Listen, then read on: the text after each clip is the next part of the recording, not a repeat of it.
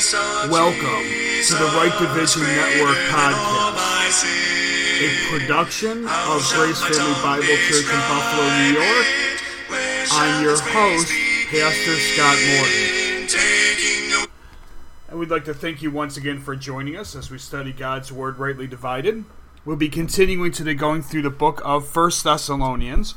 We are here in chapter number 3, and we've been looking at verse number 10, which says, "Night and day praying exceedingly, that we might see your face, and might perfect that which is lacking in your faith."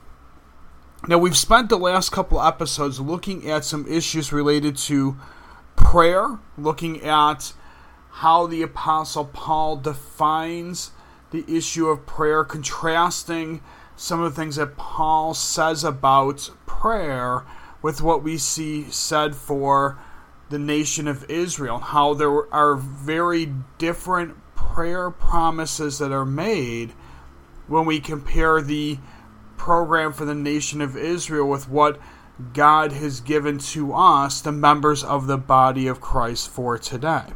Now we see how, as Paul's describing this idea of prayer, he says, night and day praying exceedingly. So he's taking this word exceedingly and applying this issue to prayer, and how the prayer life that he's describing is, for something to exceed, means it's going above and beyond anything that we would normally think of as being a representative of what someone is supposed to do. And this is a very interesting concept when we compare it with what Paul says later on in this exact same epistle.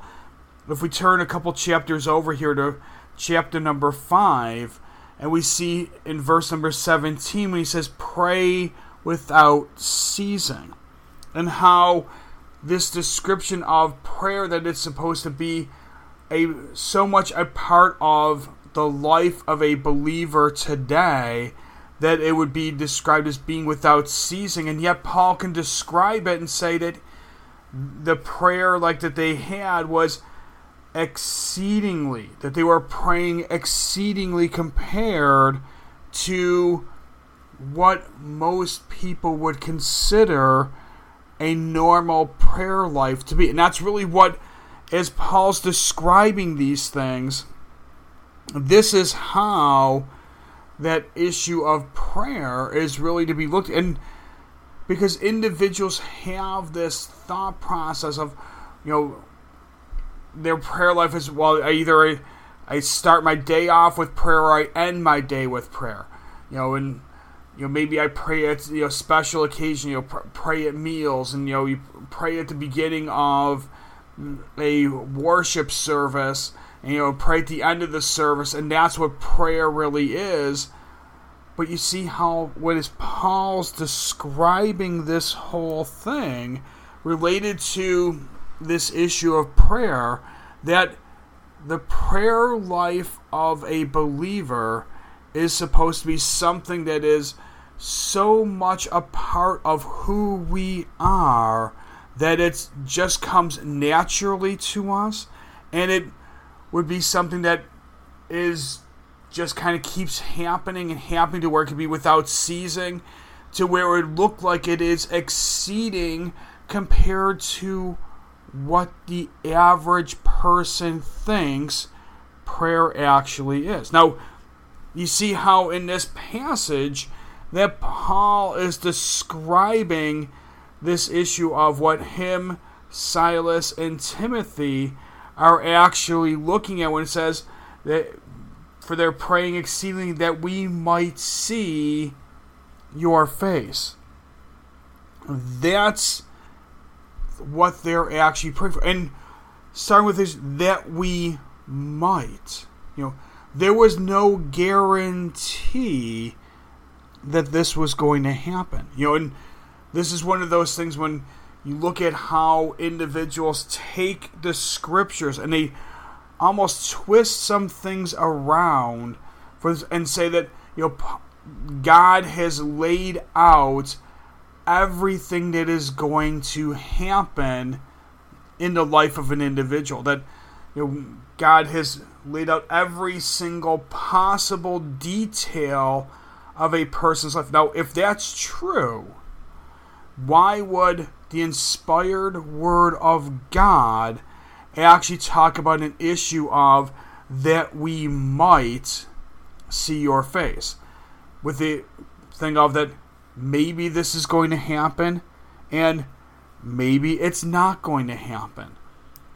The reality of things is God has not laid out every single detail of a person's life. There is flexibility in things that happen, and you see it in scriptures. You see, if you go over to Acts chapter number 1, let's turn there for a moment. We're just going to look at the choosing of the apostle that was to replace Judas here. And you see how this description that happens of what goes on here. In Acts chapter number 1, we'll start here at verse number 21. It says, "Wherefore of these men which have company with us all the time that the Lord Jesus went in and out among us, beginning from the baptism of John unto that same day that he was taken up from us, must one be ordained to be a witness with us of his resurrection. And they appointed two, Joseph called Barsabas, who was surnamed Justus, and Matthias. And they prayed and said, Thou, Lord, which knowest the hearts of all men, show whether of these two thou hast chosen, that we may take part of this ministry and apostleship, from which Judas by transgression fell, that he might go to his own place. And they gave forth their lots, and the lot fell upon Matthias, and he was numbered with the 11 apostles." We see an issue of them casting lots, as a thing of who's this actually going to be.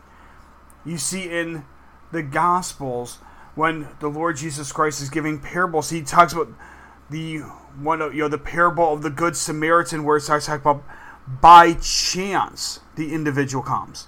That there are details laid out of where God does not lay out every single detail of somebody's life, because if that's the case, and which would include even the idea of a person choosing salvation or not, choosing salvation in this dispensation of whether they're going to put their trust in the fact that Christ died for our sins according to the Scriptures, that he was buried and that he rose again on the third day according to the Scriptures, a person putting their trust in what was accomplished on the cross, putting their trust in that alone, the individual has salvation. Now, a person can choose whether they're going to put their trust in that or not. Now, if God lays out every single thing of what's going to happen in a person's life, that would include whether they actually are going to put their trust in the gospel message, which means that God would be choosing certain people for salvation, and by extension, since he's choosing some people for salvation, he's choosing other individuals to not be saved. So he's choosing individuals to say that you're going to experience the second death and the eternal separation from God. Now, that doesn't sound like a just God. And I've heard individuals try to make the arguments of, well, because God knows exactly what's going to happen, he knows that this person would reject the offer of salvation, so he chooses the people who would only accept. Well, one, that doesn't even make any sense with it, because by that same token, it's a thing of saying, well, because they aren't going to accept that, they really don't even have a real opportunity then to actually accept that gospel message based on what is being said.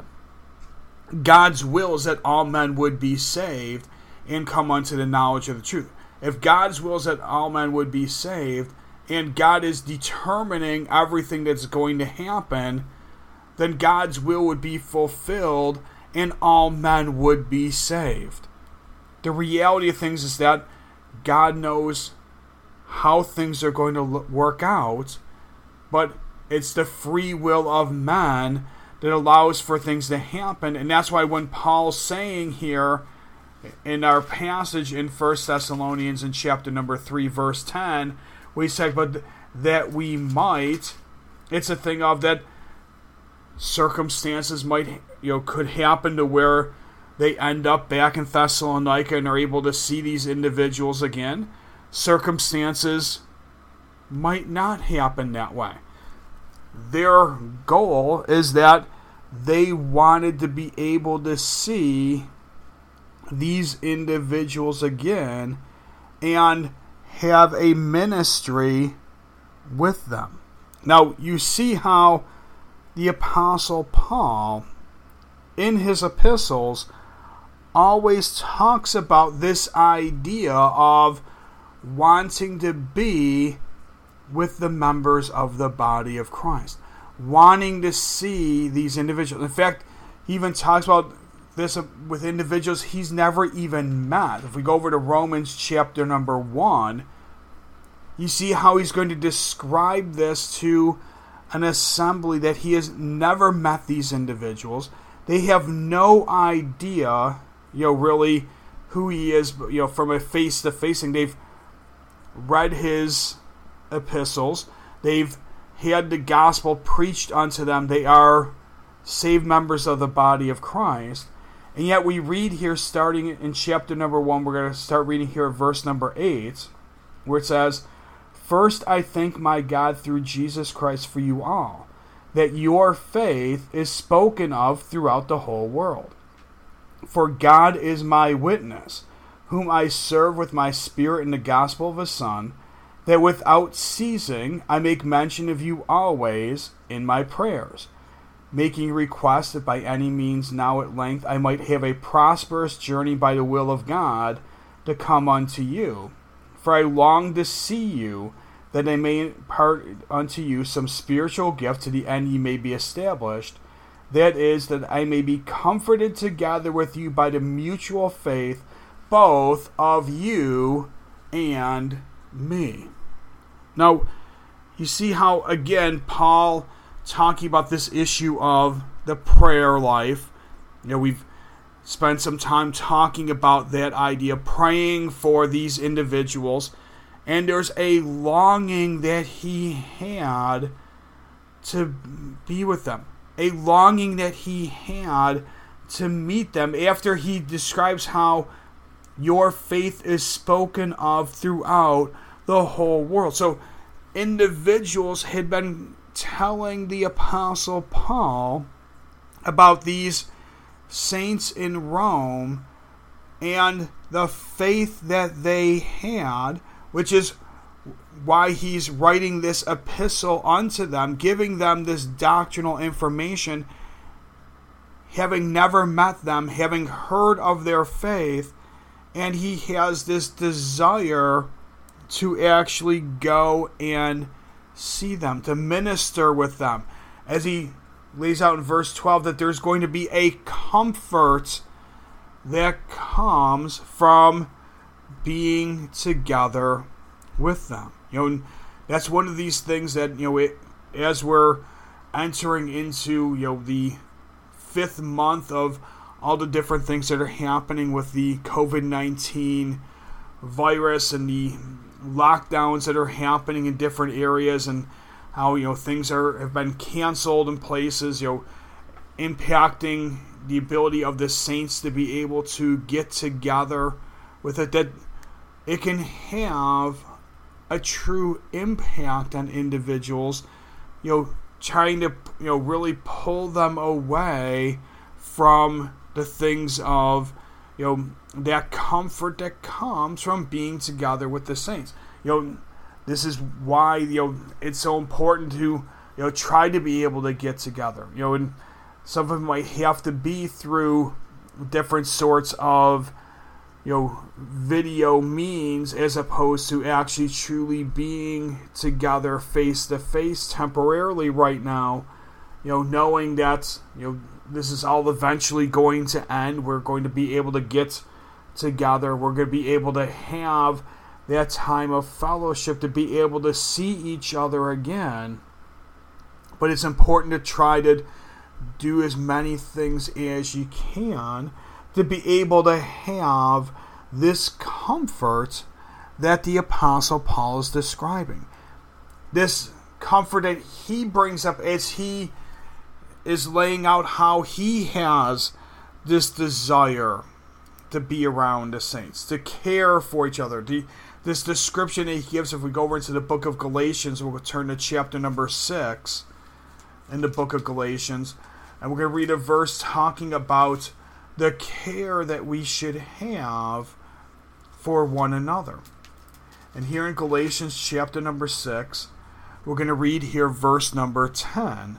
It says, "As we have therefore opportunity, let us do good unto all men, especially unto them who are of the household of faith."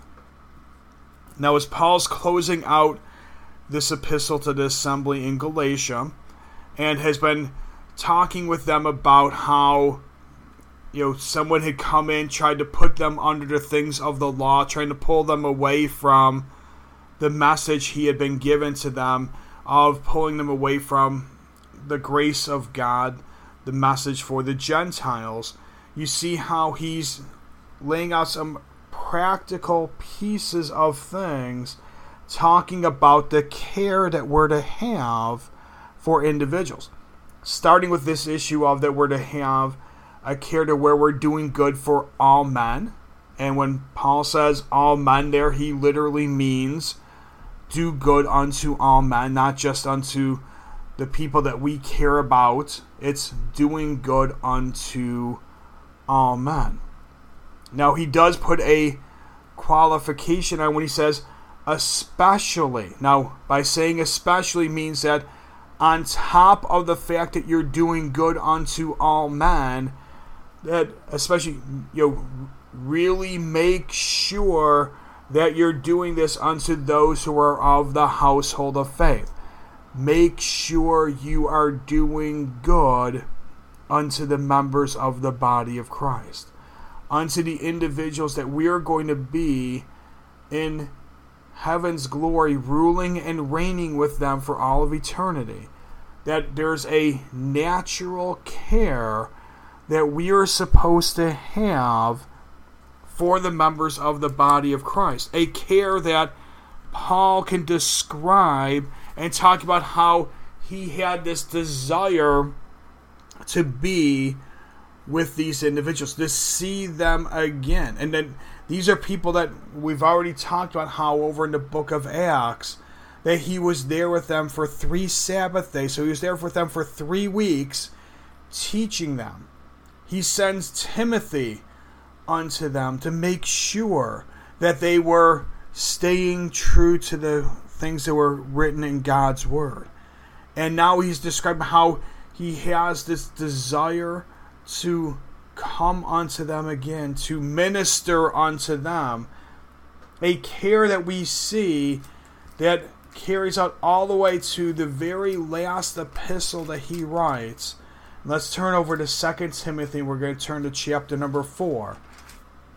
And we're going to see something that he writes as he's penning this last epistle, as he's describing the things, knowing what's coming for him. And you see how he knows what's coming for him. If we pick up here in verse number 6 of 2 Timothy chapter number 4. "For I am now ready to be offered, and the time of my departure is at hand. I have fought a good fight. I have finished my course. I have kept the faith. Henceforth there is laid up for me a crown of righteousness, which the Lord, the righteous judge, shall give me at that day, and not to me only, but unto all them also that love his appearing." Now we're going to continue on, with some things in this chapter, but we see how Paul's identifying the fact that he knows that when he's saying, I'm ready to be offered a time of my departure's at hand, he's sitting in a prison cell. He knows that he has been sentenced to death. And by the fact that he's declaring here that he's ready to be offered his time of departure's at hand, and then getting into the issue of, I have fought a good fight, I have finished my course, I have kept the faith, he knows that his death is coming soon. He knows that he's going to die, that he's remained faithful. That's why he's saying, I have kept the faith. And now as he's going to continue on in this chapter, we're going to see how he's going to be dealing with some individuals. Verse 9, do thy diligence to come shortly unto me. So he's looking for Timothy to come unto him before he's offered up, before he's killed. He wants Timothy to come to be able to provide that comfort that we saw over in the book of Romans in chapter number 1, when he was talking about that there would be a comfort by being around them. Paul's looking for that same comfort coming from the Apostle Paul. Now we're going to see verse 10 where he's going to talk about something that's happened as a result of him being here in prison. When he says, for Demas hath forsaken me, having loved this present world, and is departed unto Thessalonica, Crescens to Galatia, Titus unto Dalmatia. So he names these three individuals, Demas, Crescens, and Titus, and it's talking about how they've forsaken Paul. They've seen what has happened to him, how he's been cast into prison, how he's been sentenced to death, and rather than actually having this thing of where they're going to say, okay, we're going to continue on ministering with the Apostle Paul. We're going to continue standing for the truth of God's word, rightly divided. Paul identifies the fact that they love this present world. The present world is the things that are of Satan, because Satan's the prince of the power of the air. He's the one who's controlling the things of this world. They forsook Paul, and they go onto these places where, if they're forsaking Paul and loving this present world, that means that Thessalonica, Galatia, and Dalmatia by this point have turned away from the Apostle Paul, just like how he identified in chapter number 1 when he says that all that are in Asia have turned away from me. That all those that had accepted the truth of what Paul had been preaching, had been standing with him, that by the time he's writing this last epistle, they've turned away. These individuals, Demas, Crescens, and Titus, have turned away. And we've talked about how Titus, it was this individual that he ministered with, and this had to have torn the Apostle Paul apart, knowing that Titus, who had been a faithful individual, faithful to the point of when in his epistle to the assembly at Corinth, he talks about how he was depressed over the fact that Titus wasn't there with him, and yet by this point Titus has forsaken him. And then he identifies here in verse number 11 where he says, only Luke is with me. So this is the only person that is with him is Luke. And then he says, take Mark and bring him with thee, for he is profitable to me for the ministry. Now, Mark is an individual who had forsaken Paul in the past, had seen the opposition, wanted nothing to do with the things of the opposition, and fled from it, and to the point of where Barnabas wanted to bring him back. Paul said no. Paul and Barnabas split. You never hear of Barnabas ever again. But by the time Paul's writing his last epistle, you see how he's saying about take Mark and bring him. He's profitable.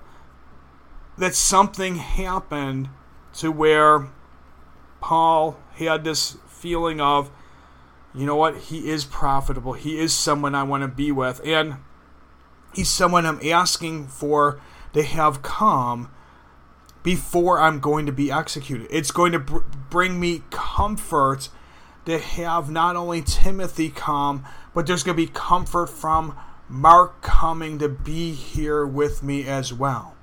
That's the comfort that the Apostle Paul, when he's talking about here with these saints in Thessalonica at this point who are faithful at that time, that he's saying, you know what, it's going to bring me comfort to be able to see you again. And that's why we're praying for this. Now, we'll continue on with some of these thoughts during our next episode. Now, as we close here, I'd like to remind everyone of our website, which is www.gracefamilybiblechurch.org. And on our website, we have a number of study articles. We have audio files of our Sunday services.